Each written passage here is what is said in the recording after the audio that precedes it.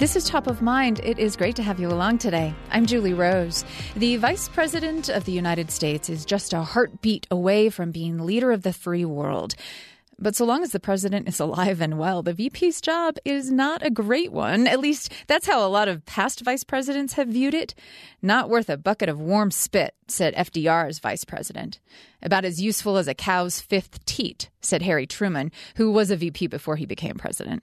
More recently, vice presidents have described the job as awkward and uncomfortable.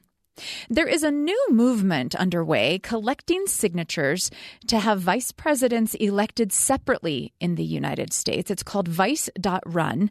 David Blake is the group's co-founder, and he joins us now. Hi there. Thanks for your time today. Yeah, nice to be with you. Why would it make a difference if a vice president ran on his or her own versus kind of paired up with a president the way we currently have it?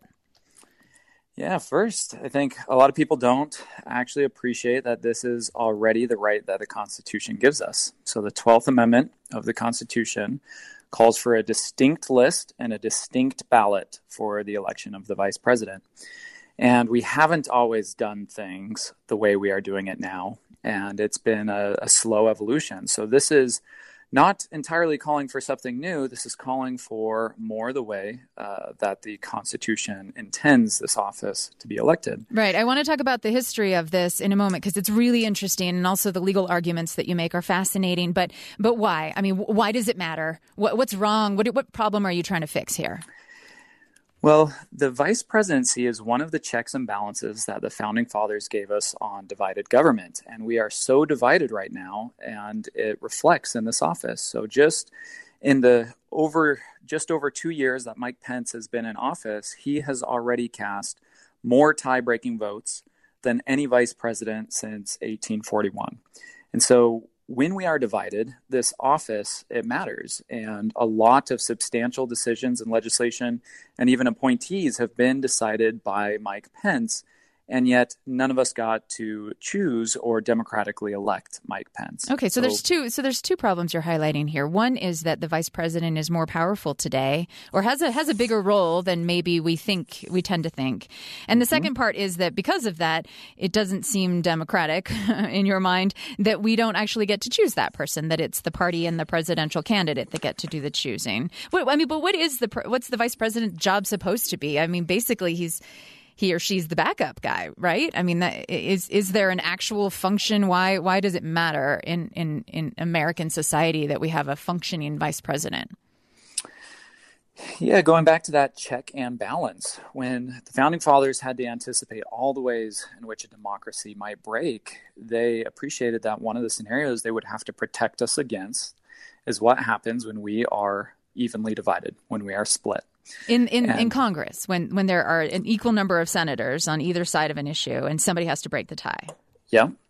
And they could have just given that tie-breaking power to the president, but they didn't. They knew that the president was going to be sitting somewhere, early on, most likely in Virginia, and that when it came to, a tie, that could be a really divisive thing for a democracy. And they wanted to vest that power somewhere that was a check both on the power of the legislative branch, but was also a check on the president. And they vested that power in its own office, the vice presidency. And, right now, as mentioned with Mike Pence, we're seeing that come up a lot. But we no longer have that check and balance. We no longer have an independent elected official executing those tie-breaking votes. We now have a presidential proxy. And that's happened because our presidential nominees are choosing their vice presidents. But there is no constitutional claim for doing it that way. The better system, you think the system that the founders intended, and we'll talk about what they intended in a moment, because they changed their minds after a couple of decades. But initially, the idea of the vice president is that this should be somebody who would be a tiebreaker for Congress, but also a check on the president's power? Yeah, so because that seems weird because we have three branches of government. The vice president is in the executive branch, but checking another member of the executive branch? So the vice presidency is unique. It is the only office in our entire government that has a role in two branches of government. So the vice president is the president of the Senate and the senior most legislator, and they are the first in line of succession and the junior executive in the White House. And so it really is a very unique role. And that's part of why I believe it can be a solution for this moment in our history, which is it can act as sort of the go-between, sort of the bridge, this domestic diplomat, if you will, between the executive and the legislative branch of government. When you think about the check and balance that the vice president is supposed to be on president, yes. Right now, if we had democratically elected our vice president, the president and our congressmen, they would have to be anticipating and thinking differently, writing legislation differently, if they knew they were writing legislation that was likely to be highly divisive, that could potentially go to a tie, and that they had to then get it passed through a democratically elected vice president who was representing the will of the people and giving consideration to then the constituents of the American people. But instead, they know that the vice president will just rubber stamp for the president any tie that falls to the vice president's desk. Wow. Okay. So you think, I'm still trying to get my head around how you think this would solve the division, the divisiveness that we're experiencing right now. So we've got, just to kind of lay the table here, we have the U.S. Senate, which is right now the Republicans have a slim majority control of the U.S. Senate. Mm-hmm. We have the U.S. House, which the Democrats have a slim majority control of, and then we have the president. We have the White House, the president, and the vice president.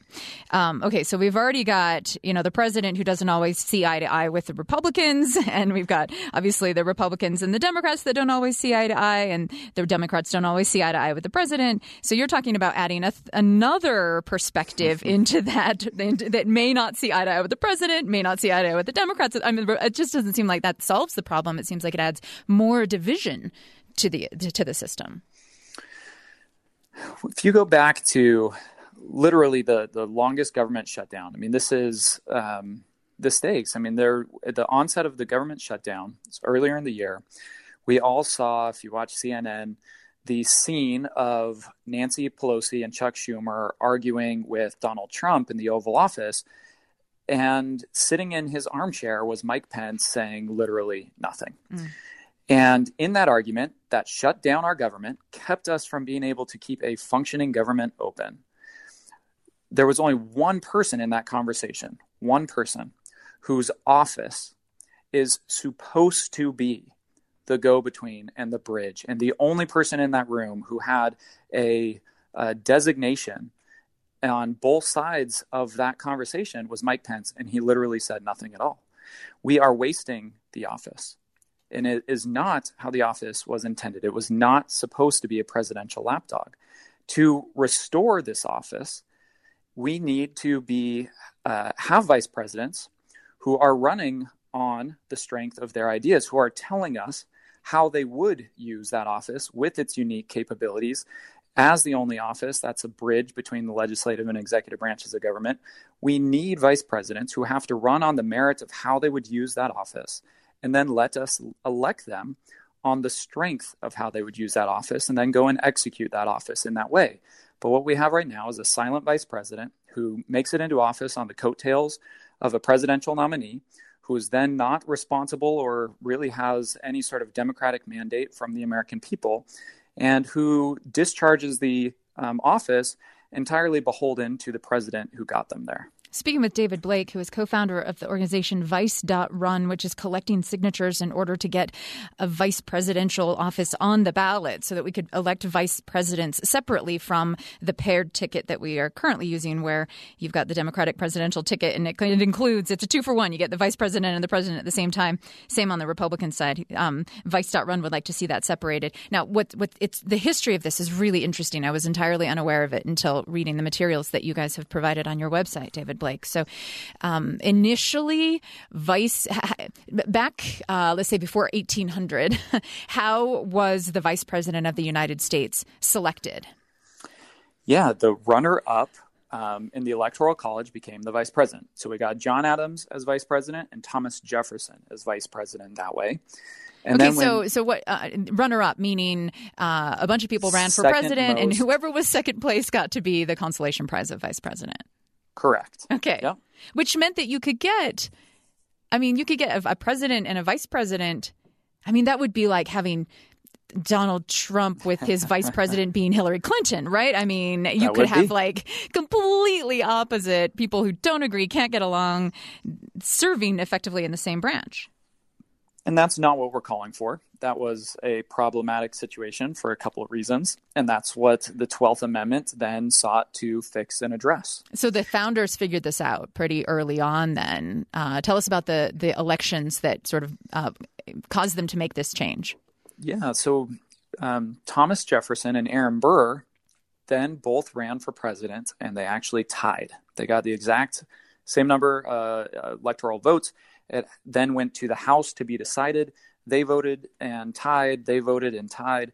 It had to go to 30-plus votes before Alexander Hamilton was able to convince enough of the Federalists to switch their vote, and Thomas Jefferson becomes our president.